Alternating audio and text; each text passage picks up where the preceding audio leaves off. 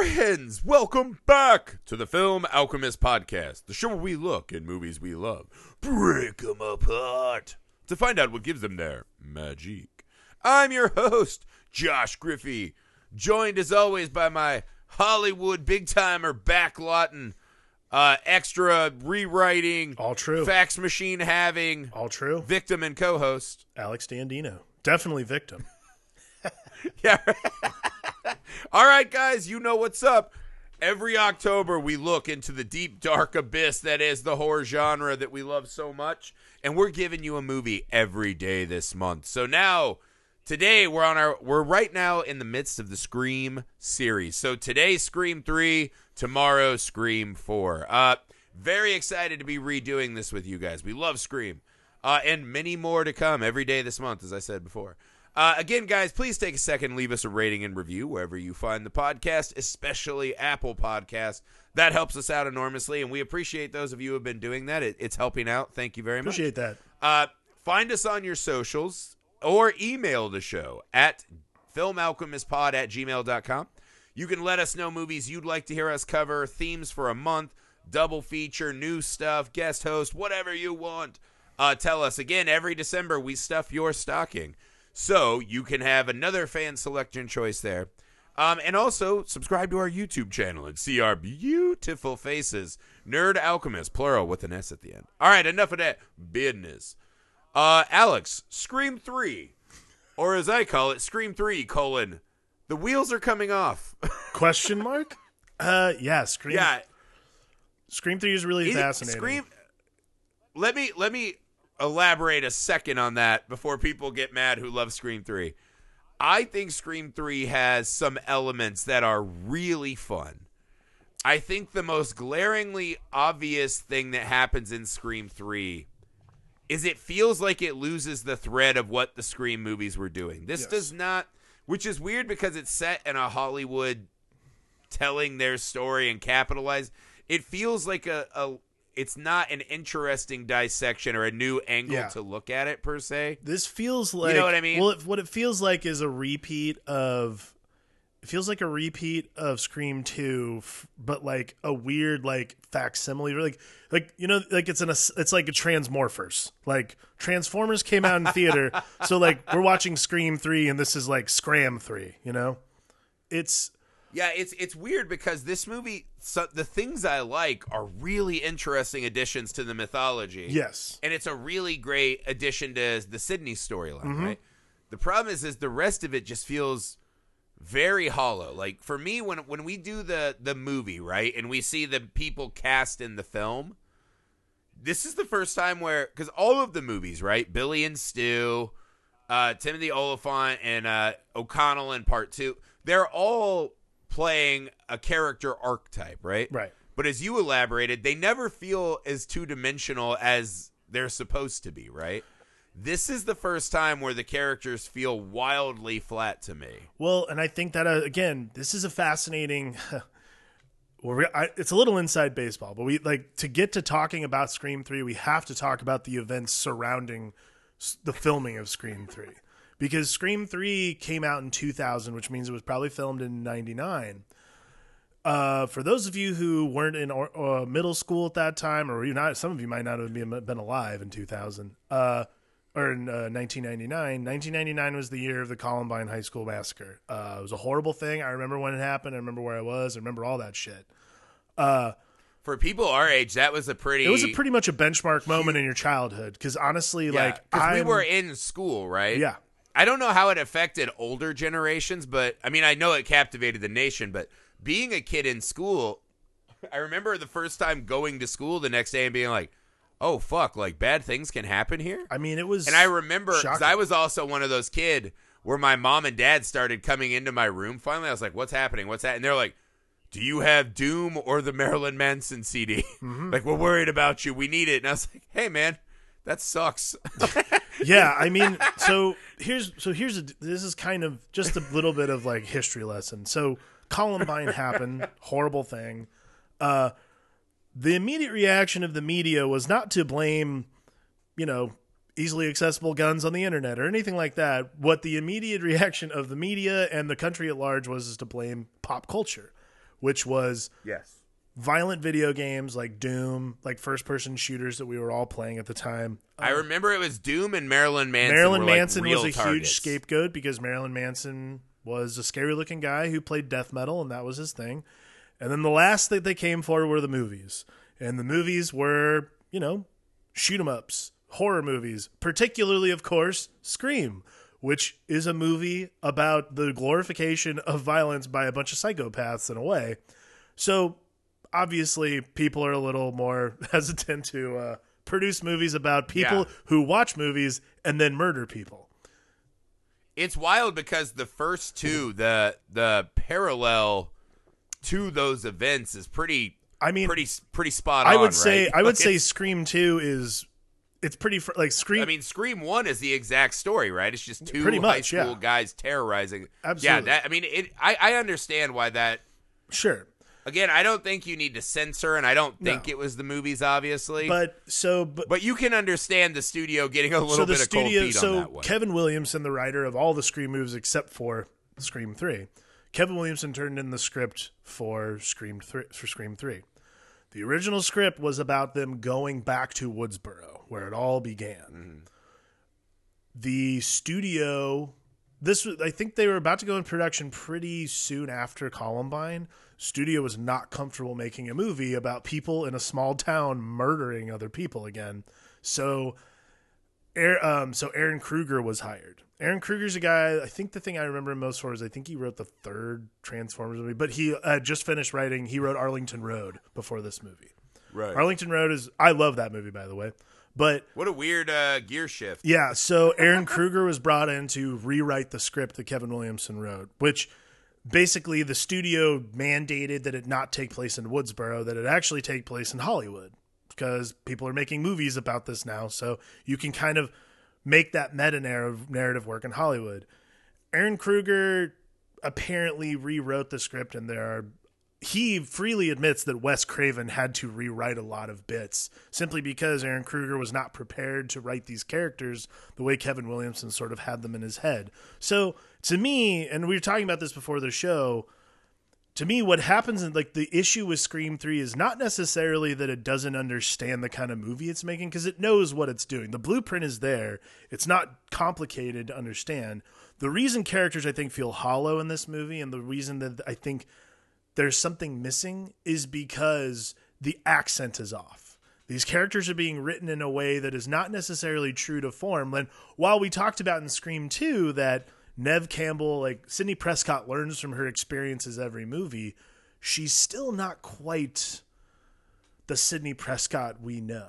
She's somewhat subdued. She's a little different. And actually, I was also reading that apparently Neve Campbell contractually was only supposed to be doing 20 days on this movie. She's the fucking star of the movie, and she has the least amount of screen time of all the main characters, by the way. So it's weird because this movie does so much good stuff for It does. Sid. But like I mentioned to you, right? Because your take on this is, you're like, this is a Scooby-Doo cartoon at the end. Yes. And it is weird. I'm like, we just went to this house, and Sid is not an integral part of what's happening. What feels like right as the movie's hitting its climax, and we're starting to unravel She's still things, in a they fucking just police break station. into this Scooby-Doo adventure. And this is the thing. I think this again was the prophecy of Mickey, right? Mm-hmm. Putting the movies on trial. Great concept. Absolutely.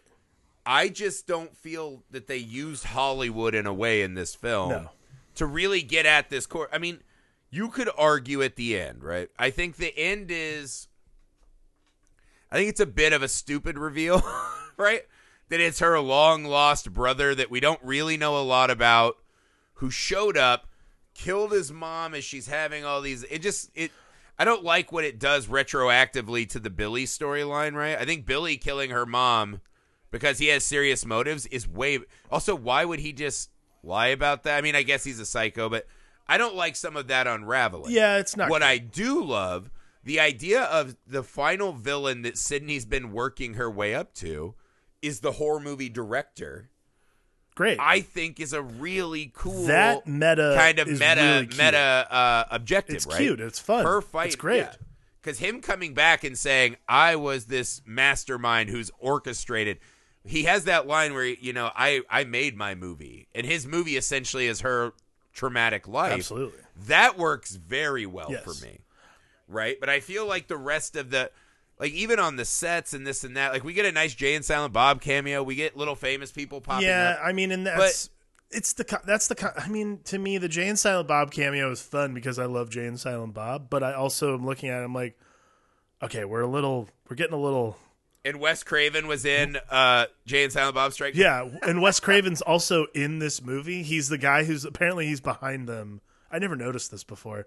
He's behind Jay and Silent Bob when they're on the studio tour.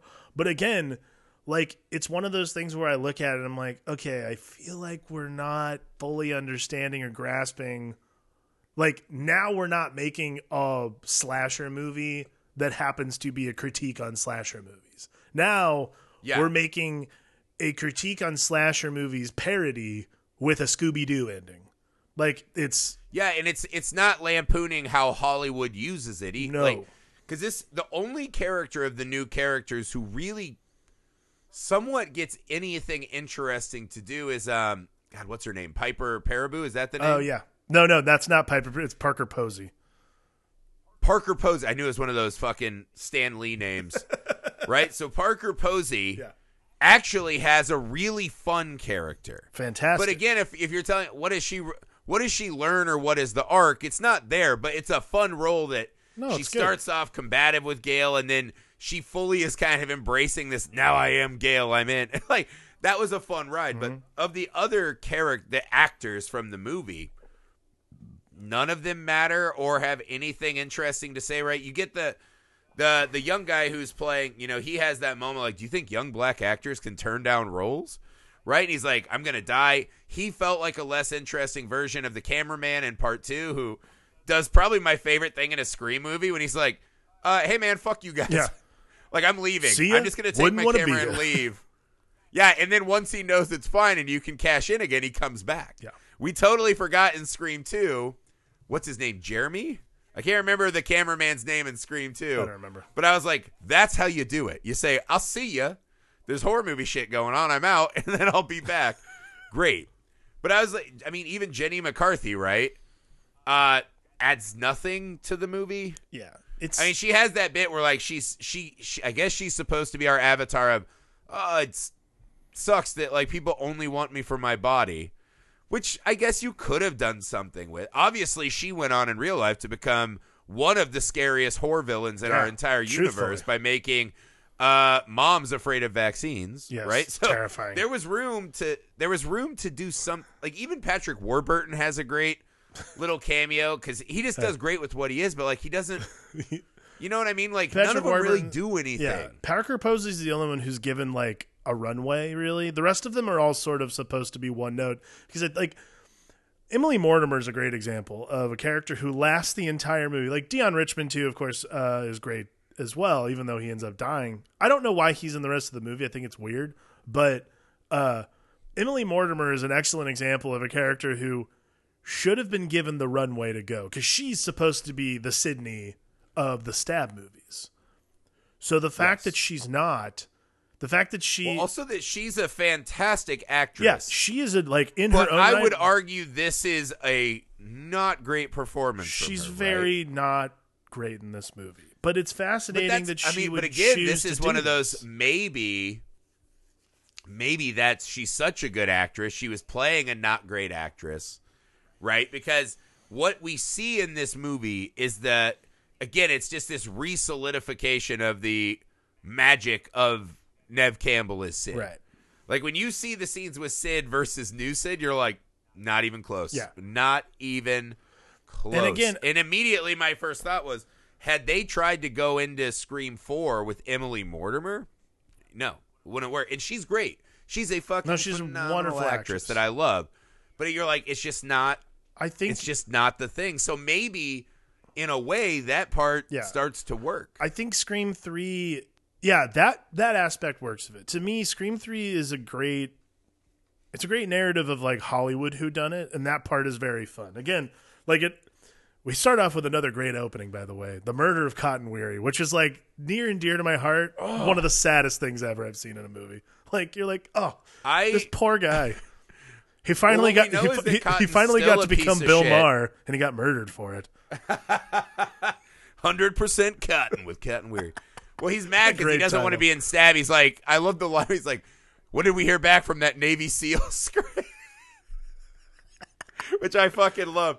But I was like, he's still a piece of shit, right? 'Cause he lives with this girlfriend, but he's still like, hey, someone randomly dialed me wrong, but they say my voice is hot. I'm going to like jerk off on the 101 Yeah, for here real. a What the sec." fuck? But I was like, that's Cotton. That's Cotton making deals for himself. This is another. And then the potential massive amounts of vehicular manslaughter that we just brushed by so he can get home. This brings me to one of my... Again, I think this is a movie of swings and misses, right? Where like we could have just done a little bit better. And again, I'm not trying to just do this whole movie just taking shots at Scream 3. Sure. There are some good elements.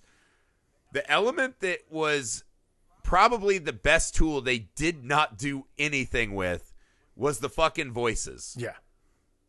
So whoever was the killer, Ghostface Killer, right? Who ends up becoming her long lost brother, the director, right? He somehow has this talk boy that looks like the thing I used to use as a bouncer to count how many people come into the club, right? And it has somehow enough information and algorithms to just do Dewey's voice, Maureen Prescott's voice, Cotton's like everyone's voice is just on there. It's awesome. Which makes It's not a lick of sense. pure Not- nonsense. It's In no universe is that okay.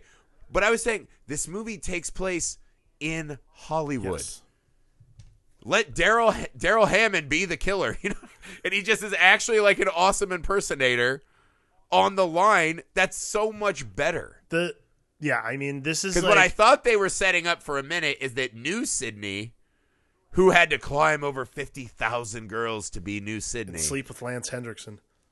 slept with Lance Hendrickson, right? This old kind of raper executive from Hollywood, right? So I was like, oh, they're going to set up that she actually has all the... And she's like crank calling everyone and doing voice impressions. That would have been such Very a good cool. scene at the end when she starts talking to them in their own voice. Yeah, But I was like, the fact that they didn't pay that off it's weird that there's at all not. is infuriating. I think this is like the weird misstep of the Scream 3 too, is that there's not two of them. There only being one is difficult, and I think that's the See, I don't know if I accept... Okay, because I see what you're going here with this, right? because I think Emily If it was a Mortimer would pair have been of a the really good director- second fiddle. Right. So he is trying to rewrite his own movie and Rewrite his actual life narrative with the sister that of he course, didn't get to have. absolutely. Okay, yeah. No, I mean, I understand that. That seems cool. And if you had gotten the her breaking into voices moment with that, extra cool. Yeah. Right? Because when they dragged her off, I didn't see who was dragging her. That's not real. Like, I thought Emily Mortimer would be a perfect suspect, right? Totally. And it's a weird thing, and I know Scream is a movie of throwing red herrings out, but to me, it's just this is the one movie where you look at it and you're like, most of their motives are pretty suspect at best. But like, you just watch the movie, you're like, there's not really a breadcrumb trail to lead us to this moment. I mean, I guess you could say he's the one who actually calls Jenny McCarthy, so there, boom, evidence. But you're like, so what he gets out of this is to not get to make the movie, and okay, all right. And again, they talk about, that's the other weird thing, is this movie does not follow the rules that Ghost Randy lays down for us. You know, about this is the rare trilogy, right? Yeah. Like, main characters can die. None of them do, right? Like, some original sin is going to come back. They kind of do that. But not in a great way. Like, okay, let's talk about something Well, we the like, original right? sin that came back wasn't anyone else's fault. Like, I think that's the problem with the original sin notion, is that the original sin is Maureen Prescott. Like, Sydney didn't do anything. That is like a huge, like, to me, like, that is an issue.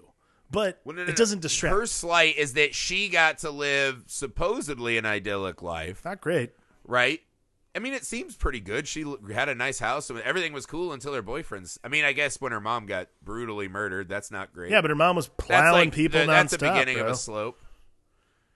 But what I'm saying what I think is weird is I love that this movie breaks into the Maureen Prescott, right? Yes. So the scene when she's at her house and Sydney, falls asleep. So we get this good. amazing kind of gothic moment of Ghost Maureen walking through, and her bloody fingers on the window. Everyone you touch will die. You're poisoned just like me. And then it turns into Ghostface, and Sydney's startled awake. I was like, yes, bitch, give me this. Yeah. And then we start this motif throughout the movie of Sydney, who's been our very in control. We talked about this in the part 2 pod. She's not this helpless victim who's she had trauma, and she's processing it and being smart, and she's together and moving forward, right? This is the moment where this overwhelming sense of loss and the mother and all of it's kind of coming home for her. And the movie does a fantastic job with that part. Even in the moment where she just got attacked by Ghostface, she cuts into the room that is recreating her mom's murder scene. Because this is the weird one where she starts hearing voices. And I was like, if this is, like, how did he have Billy and Stu on the Talk Boy doing this? She's throwing it around like Sharon Stone. Yeah. She starts hearing those voices and sees one of the cooler things they do in the movie is the coroner's sheet stands up, right? And it's like a alternate universe Ghostface, Very right? cool. Where her mom is underneath. And this is the first time where Sydney is not grounded in fighting back. Like, she cries and is emotional throughout, as anyone would be. This is where her actual stake on what's happening is starting to slide. Yeah. Which, in the context of her being in a Hollywood production set of her life and trauma, could have been really strong stuff.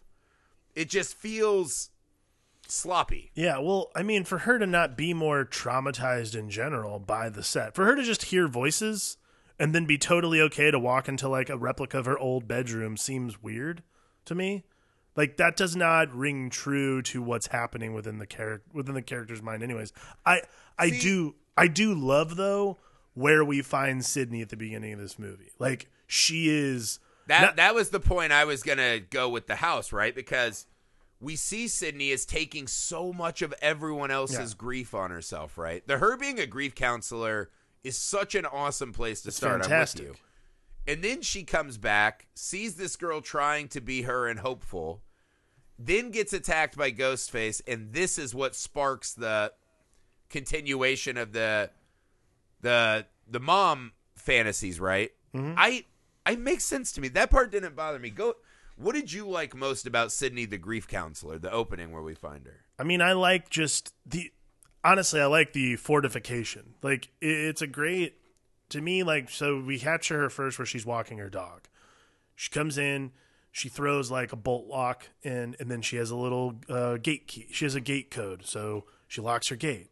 And then she goes further up the road into her actual house where she has like 3 locks and like a perimeter alarm and all that stuff. Like, to me, the thing that I love the most about us meeting Sydney in this new state she's in is it's the fortification of everything that's happened to her for the last 2 movies. We're doing exactly what we did in Scream 2. We're doing it again in Scream 3, where Sydney has not only learned now that she's not going to be able to live a normal life, but she's also learned that there's just no way to keep everyone safe. So like you were saying, she's taking everybody's grief and deciding that she is the physical embodiment of this grief. Like, that's the thing I love the most about those visions she has, especially that first one, which is just like fucking straight. Yeah, that first one is that just first one's absolute just gorgeous. Straight out of a fucking like great 70s slumber party movie. I swear to God. But like that first shot, that first scene where she has that is not Sydney's mother talking to her. That is Sydney talking to herself. That's like, it's her manifestation. It's her of manifestation. Her mom, I mean, it's her manifestation of her mother, but she might as well just be saying it herself. Like, she's poisoned. It's the reason she's in the woods, and so on and so forth. It's only until she's drawn out by the killer who finds her. It's not even a drawn out. She decides she's not going to be a victim stuck in the woods anymore. Like, she's going to face this head on, which is a nice thing. Again, it happens a little late in the game. Which is the Sydney way. That's the Sydney way. Is. What I like about the opening, too, is I think it's really cool that the moment she does everything she can. This is off the grid, Sid, right? This is kind of where we find Laurie Strode in the new Halloween. Yeah. But so she's off the grid. You know, she's good. She's set. She's escaped.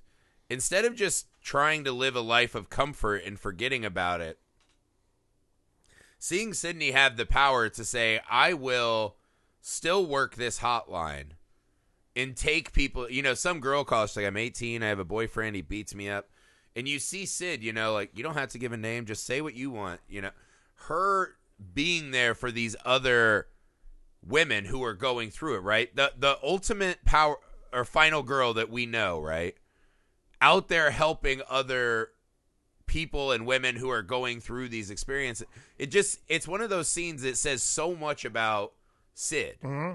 That instead of just this life of comfort, walking her dog and, you know, having coffees on the idyllic porch, that she's going to go in there and have people say that. And it is going to keep, and in a way, maybe that is what triggers these psychic phenomena, right? Is this constant just deluge of trauma. How can she ever fucking put her trauma to bed, right? She has this massive amount of strength, but she's pushing it to its absolute fucking breaking point. Right. And I think that's a really, I mean, that part of the movie to me is so, if you take that as your base, and now she's seeing ghosts, and is then called to the Hollywood version and watching this hollow, vapid recreation for profit of her, right? Like there is a version of this movie that is really streamlined, like Scream 1 and 2. Yeah, That it felt like they just missed the beats. Right. I mean, I think that the version of Scream, for the version of this movie that works in the way you're speaking of, probably is Kevin Williamson's original script. I think changing the setting to Hollywood could work in the way I truly believe like it could work in the way we were talking about it, where if Roman and Emily Mortimer's character end up being the two, that would make sense to me. Like that would make sense. That would be a great like proliferation of the final girl myth. And that's a great meta commentary on what it is we look for in horror movies as far as genre tropes and so on and so forth. But the fact that it ends up just being a guy who's, again, like the director notion is very good. And I do like your assertion of Sidney Prescott confronting her tormentor being the director of the movie. It's a good beat. Yeah, right. I mean, that is a really good... I like that beat a lot. That is a really nice observation and is really fascinating given that it is the end of a trilogy, so to speak, even though we know there's a fourth one. Because it's the end of a trilogy... And a soon-to-be fifth. Because it's the end of a trilogy, the important thing is simply that it is the character confronting the true tormentor, which is the person who's pushing this movie forward, pushing this movie on. So Right. Yeah, there is a tighter version of this movie, but I think what we get is, well, yeah, more loosely structured, and you have these characters that are very out of place. Like, they even address it early on, where between Dewey and Gale, who have, as we find out, like, they tried having a relationship when they were in Woodsboro, and Gale got tired of Woodsboro, so she left. And I think it's interesting that we're talking about this sort of like where these characters seem out of place, they seem hollow. Well, Dewey himself is literally giving up being a cop, being any of these things that he always assumed he was, simply to be a consultant on a movie. It's a fascinating... But because he's chasing Gale, the scent of Gale. He's chasing Gale, yes, but like... We forgot, actually, we talked shit about Gale in episode 2, or Scream 2. We forgot to mention at the end, when the cameraman comes back, she does forsake him to get the moment... immediately the scoop to go in the van with Dewey. True. She does. So I'll tell you this. I'm a big fan of the Dewey and Gale of this movie. I like that. That's kind of the only non-Sidney stuff in the movie that I was really interested in. I just like those. By this point in the third movie, you're like, why are these two still alive? Yeah. But if they're going to be alive, like, I like the romance. I mean, I think if they're going to be alive, they should... again, they are heavily featured in this movie. This is a very Sidney Prescott-light story. And I think it's kind of fascinating that it unfolds that way, because for the third one and for the trilogy itself to be complete, like, you should have, again, every time we've watched these movies, we watch them with Sydney. Sydney's eyes are our eyes throughout these movies. So it's weird that when we have to shift narrative and shift focus like this, I think that's probably what's so hard to kind of like wrap our heads around as viewers, is that instead of Sydney being our person, we have to kind of decide that Dewey and Gale are going to be our avatars for this movie. So where we normally would be reacting to things and not doing so much detective work, this movie is a really, really, really heavy dose of whodunit. Like a heavy dose.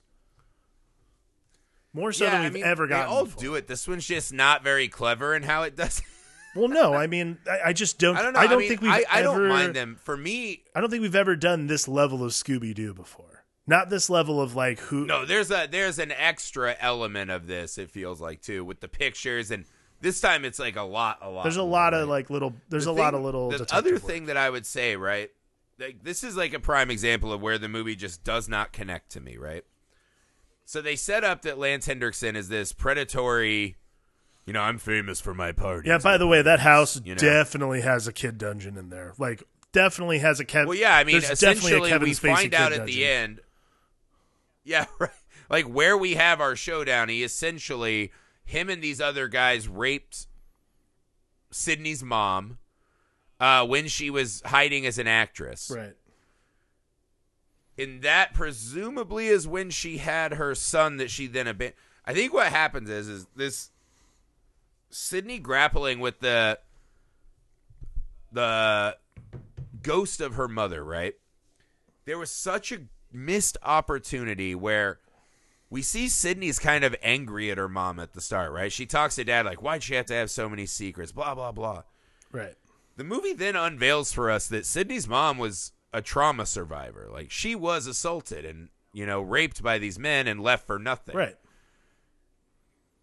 And so Sydney coming face to face with the truth of her mother, right? Her shattered dreams, her trauma, and using that to come together. And instead of seeing her mom as a bloody-fingered ghost, seeing her as one of those women that call into the hotline and can come to grips with this and wrestle with this complicated legacy of her and her mother. Right. Right? That feels like a really awesome, epic way to end this trilogy. Totally. Instead, the movie seems to constantly just say, well, she was at this party and then she just wanted too many dicks and that's what did it all.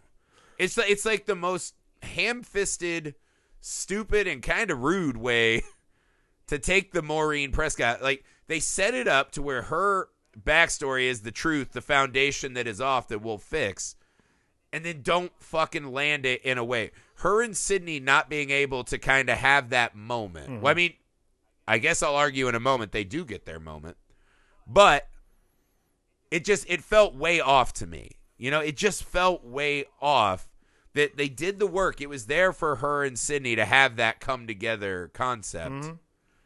And they missed it. They fucking missed it. I guess. I mean, to me, I'm not really sure. God, man, I don't know. Like, it's such a hard. I like. Sydney's mad at her mom, talking shit about her mom to her dad, right?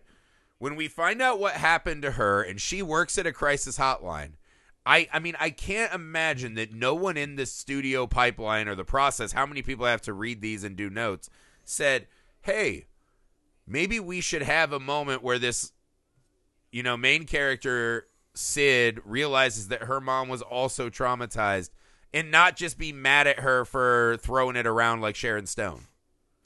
Maybe understand that, she's complicated too. Sure. I mean, I think there's a world in which that exists. There's a world in which like that is addressed properly.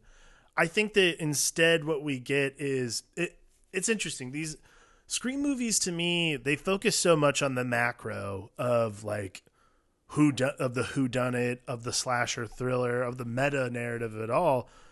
These smaller moments sort of get lost in them. Because I would say, like, instead of having this big moment, this revelation that, oh, people are complicated, like life is complicated, I'm sure she didn't mean to become like Sharon Stone, but at the same time, like, to me, that moment isn't necessarily addressed. What you get is very small, like when she's holding Roman's hand as he's dying. Like that to me, like when she squeezes his hand, that kind of thing, like that is, I was trying to figure out kind of like when I was watching the movie, what exactly am I supposed to glean from that moment? Is she accepting of the fact that this guy just tried to murder her simply because she had a better life than him?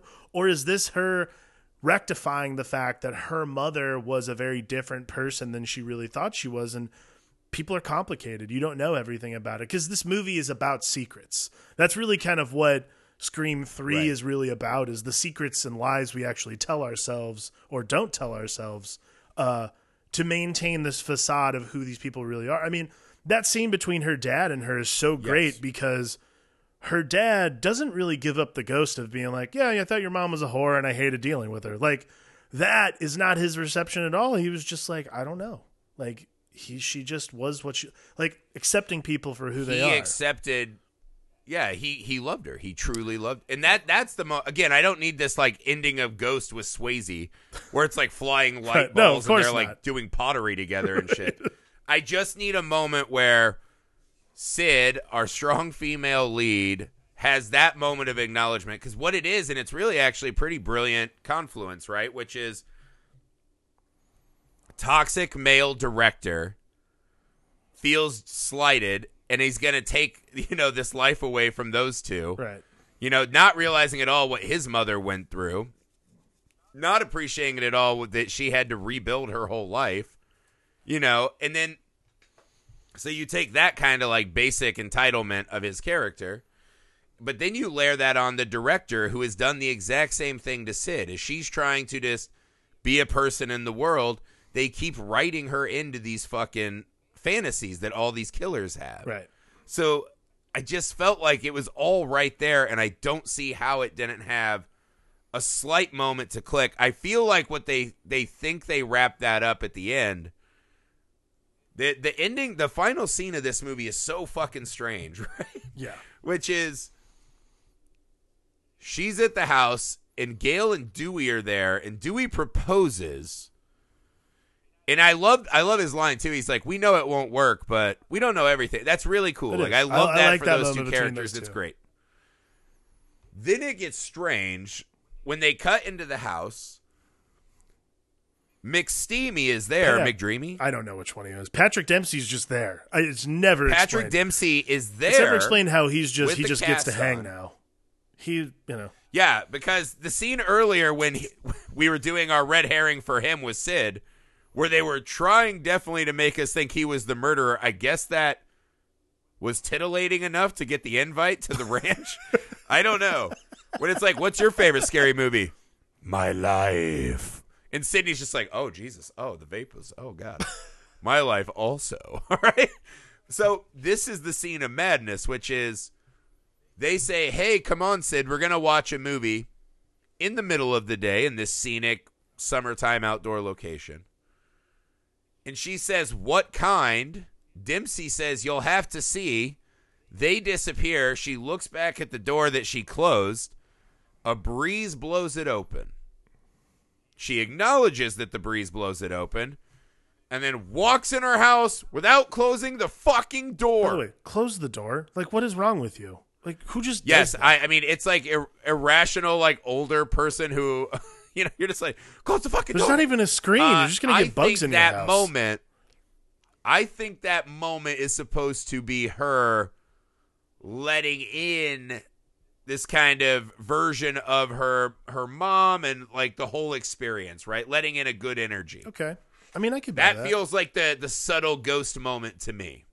I could buy that. I mean, I think that's probably, yeah, I mean, that's a great way to Because otherwise, why the fuck did she not close the door? Right. I mean, I think if that's it's not a great way to subtle look ghost at it. moment. I mean, you could. I don't understand. I mean, on surface, you could just say she's not closing the door because earlier on we saw her do it like 5 different locks on the door. Because she's not scared. She's not. Well, I mean, as yeah, maybe scared, that's part confident. of this. I mean, this entire I think thing. on the top layer, that's what it is. But what you're saying makes a lot of sense too. I think it's about acceptance. You're accepting that maybe there is no more danger. You're accepting that even if there is, you can handle it because you're surrounded by people you love. Like, that's the other big difference about the house now is, like, instead of the house being literally this fortress to keep her in, now she's inviting others. She wants other people there. Like, what she realizes is that walls cannot protect her. It's people. people have protected her the entire time. And I think that's Yeah. really the resolution Sidney Prescott finds at the end of Scream 3 is that it's people, not walls, that protect her from whatever's coming for her. That's true.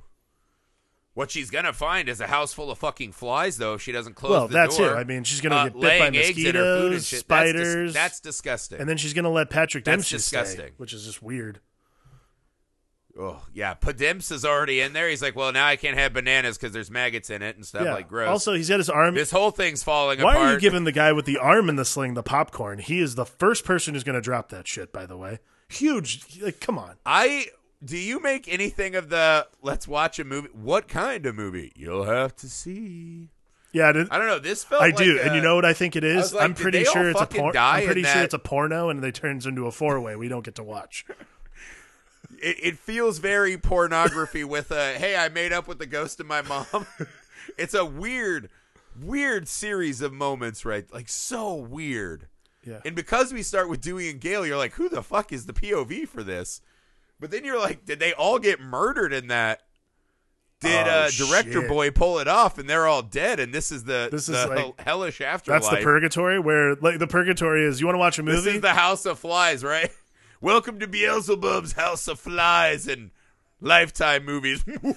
Okay, can we know, go down this rabbit hole for a that's- second? I fucking love that beat. If Roman actually pulled this off, murdered everyone, and that ending scene is actually Sydney, Dewey, Pademps, and Gale Weathers stuck in purgatory together, and the whole thing is, what kind of movie you want to watch? I don't know. That's why Dewey and Gale have to get married, because that's their true hell. You know what I mean?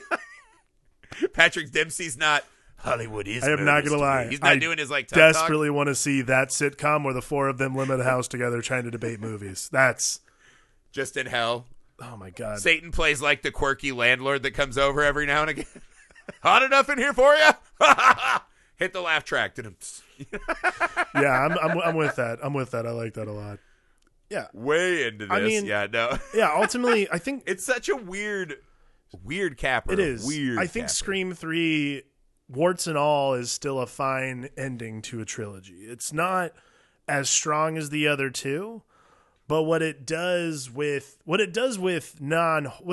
takes away is a lot of the horror elements. Like, you're taken out of the narrative a lot because, and it very well might be because 2 came before it, so you're very aware. Like, your hyper awareness of the narrative might be there. But I think it also draws a lot more attention to the meta narrative within itself because it's in Hollywood. So ultimately, Yeah. while it's not as strong as the other two, it still has a very decent capper ending. It gives you a great resolution for Sydney's story in general. Her arc is complete until, reboot. Yeah, no, I mean that's what I mean. They pick Hollywood, which is a great place to cap this off, right? Yeah. This false hollow place for Sydney to really dig in on this relationship with her mom. I love the working at the crisis hotline. It just makes that character so much stronger and better. And I feel like it was there, right? This kind of old creepy producer Totally. and director that are taking advantage of them and writing them as these versions of themselves, and then they're fighting for their real self. I feel like it was all there. There was enough there that this movie could have been stronger, despite the fact that the new characters don't really bring a lot. Right. Right? And it just, and it was probably, like you said, like a lot of interference and, bickering this and that. I mean, at this point, this is a grab the bag money Yeah. or, movie. Well, it's So it's like, yeah. I mean, it's it's the one Scream movie though that it doesn't utilize its setting. It doesn't feel like it has much to say about horror movies or the genre anymore. But it does still have that really good Sid stuff. Right? And so, I feel like it's there. So if you're willing to accept, like you said, some of the warts and the Scooby-Doo shenanigans, I feel like you can glean things that then, looking at Scream as an overall franchise, add a lot yeah. to the other movies still. Agreed. So yeah, I wouldn't say it's a failure. No, It was a series of missed opportunities. it's not a failure. It's a series of missed opportunities hampered by the times, man. That's it. Yeah. I mean, honestly, I really truly believe this movie is a very different movie should there have not been like the two things that changed this movie into what it became are Kevin Williamson's absence, because he was in the middle of making Teaching Mrs. Tingle and like 3 other things. And then the other thing is Columbine. And the world around this movie changed everything. It changed our lives, but it also changed the way we make movies, especially for the time being. So it's so funny. I think a part of me had internalized that Scream was somewhat in response to Columbine, because the first one feels tied to that moment to me, which is weird. This series feels tied because that was the time. I mean, again, all of us that were in school at that time, it was this kind of like new reality for us. And I guess I always assumed that Scream 1 came after Columbine. Yeah, no, that's... Hey, man, like I said, no movies are perfect. If you can get some really great stuff, take that stuff, especially in franchise. You got other movies that you might like a little more. You can rewatch. Take this and build on your relationship with those characters through this. Guys, that's it for Scream 3. As it is October, we are dropping a horror movie every single day this month. Our big one this month, every single Halloween movie, which be a lot. But we're doing Scream right now, so tomorrow we'll be back with Scream 4. As always, take a second, leave us a rating and review, especially on Apple Podcasts. Follow the YouTube, Nerd Alchemist, plural with an S at the end. Follow us on your socials. Share the show with your friends, please. Email the show, filmalchemistpod@gmail.com. All right, I hope you guys are enjoying our jaunt into the horror genre. We'll be back tomorrow with Scream 4. For the Film Alchemist, I'm Josh Griffey. I'm Alex Dandino.